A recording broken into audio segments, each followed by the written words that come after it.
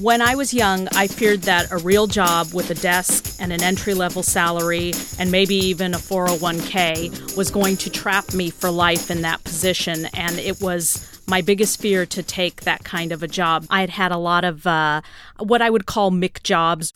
I had been a barista, a stock person at a clothing store. I had done surveys. I worked as the soda jerk at the World of Coca-Cola. I had been Arthur the Aardvark. I wore a costume at Neiman Marcus in the children's department.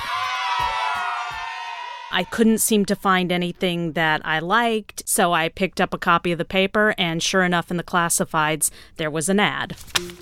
Phone actors wanted, work from home, make your own hours. An ad for a telephone psychic. Real psychics are waiting with the answers to your questions. The trainer said that some of the contractors made thousands of dollars and that they worked constantly. I said, what if I'm not a psychic? I'm not really sure that I'm psychic. And he stressed that we really didn't need to be psychic to do the job. So I went ahead and at his recommendation, I bought a deck of tarot cards along with an instruction booklet. I worked from home. I was often in my pajamas because it was very late at night, and I would call into the system probably about midnight, and I'd stay logged in till about 4 o'clock in the morning. People would call. Their first 3 minutes were free. After 3 minutes, there would be a faint beep. That's when the cost of the call would kick in, which was, $5 a minute. It was very expensive. They absolutely encouraged us to keep people on the phone as long as possible. They wanted the average call really had to be about 10 minutes. And the problem is after a while, if you couldn't make your average phone call 10 minutes, they would eventually drop you from the system. So you had that threat looming over your head. It made me nervous because I didn't want to fail, but I wanted to make sure that I could keep callers on the phone. I created what I call a nom de téléphone. I created the name Anita. My first call was actually a good experience. Her name was Ethel, and she was older, and I only stayed on the phone with her for about 7 minutes. She was really asking about would her grandkids be okay, and I said, is there anything wrong? And she said, well, aren't you supposed to know that? I shuffled my cards. I read the answer. This first card is a really good, positive feeling that's going on right now. It was a really nice conversation.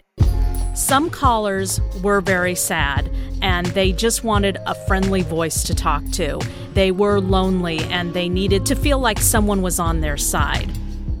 I had been working as a telephone psychic for about 4 months, and then I got a call that really changed everything. This caller who phoned in was an 18-year-old young man from Alaska.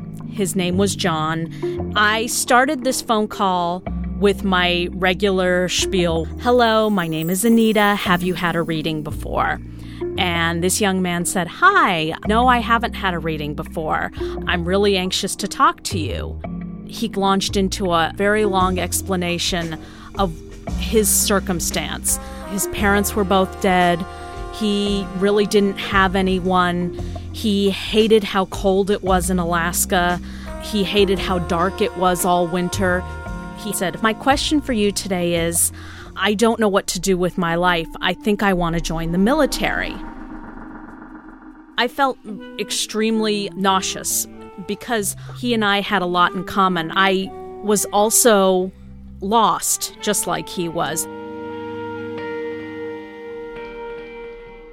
So what do the cards say, Anita? I hadn't even touched the deck of cards in front of me, and I responded, honestly, I don't know. I got off the phone, and that was my last call. And it occurred to me in that moment that if I couldn't make great decisions about my own life, I certainly shouldn't be making them about someone else's.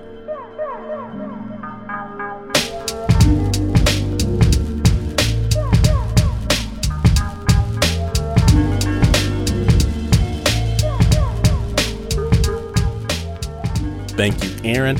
That story, like so much of this episode, was produced by Snap Judgment's own Anna Sussman, along with Pat Mesiti-Miller. You are listening to Snap Judgment, and to hear more stories, visit snapjudgment.org.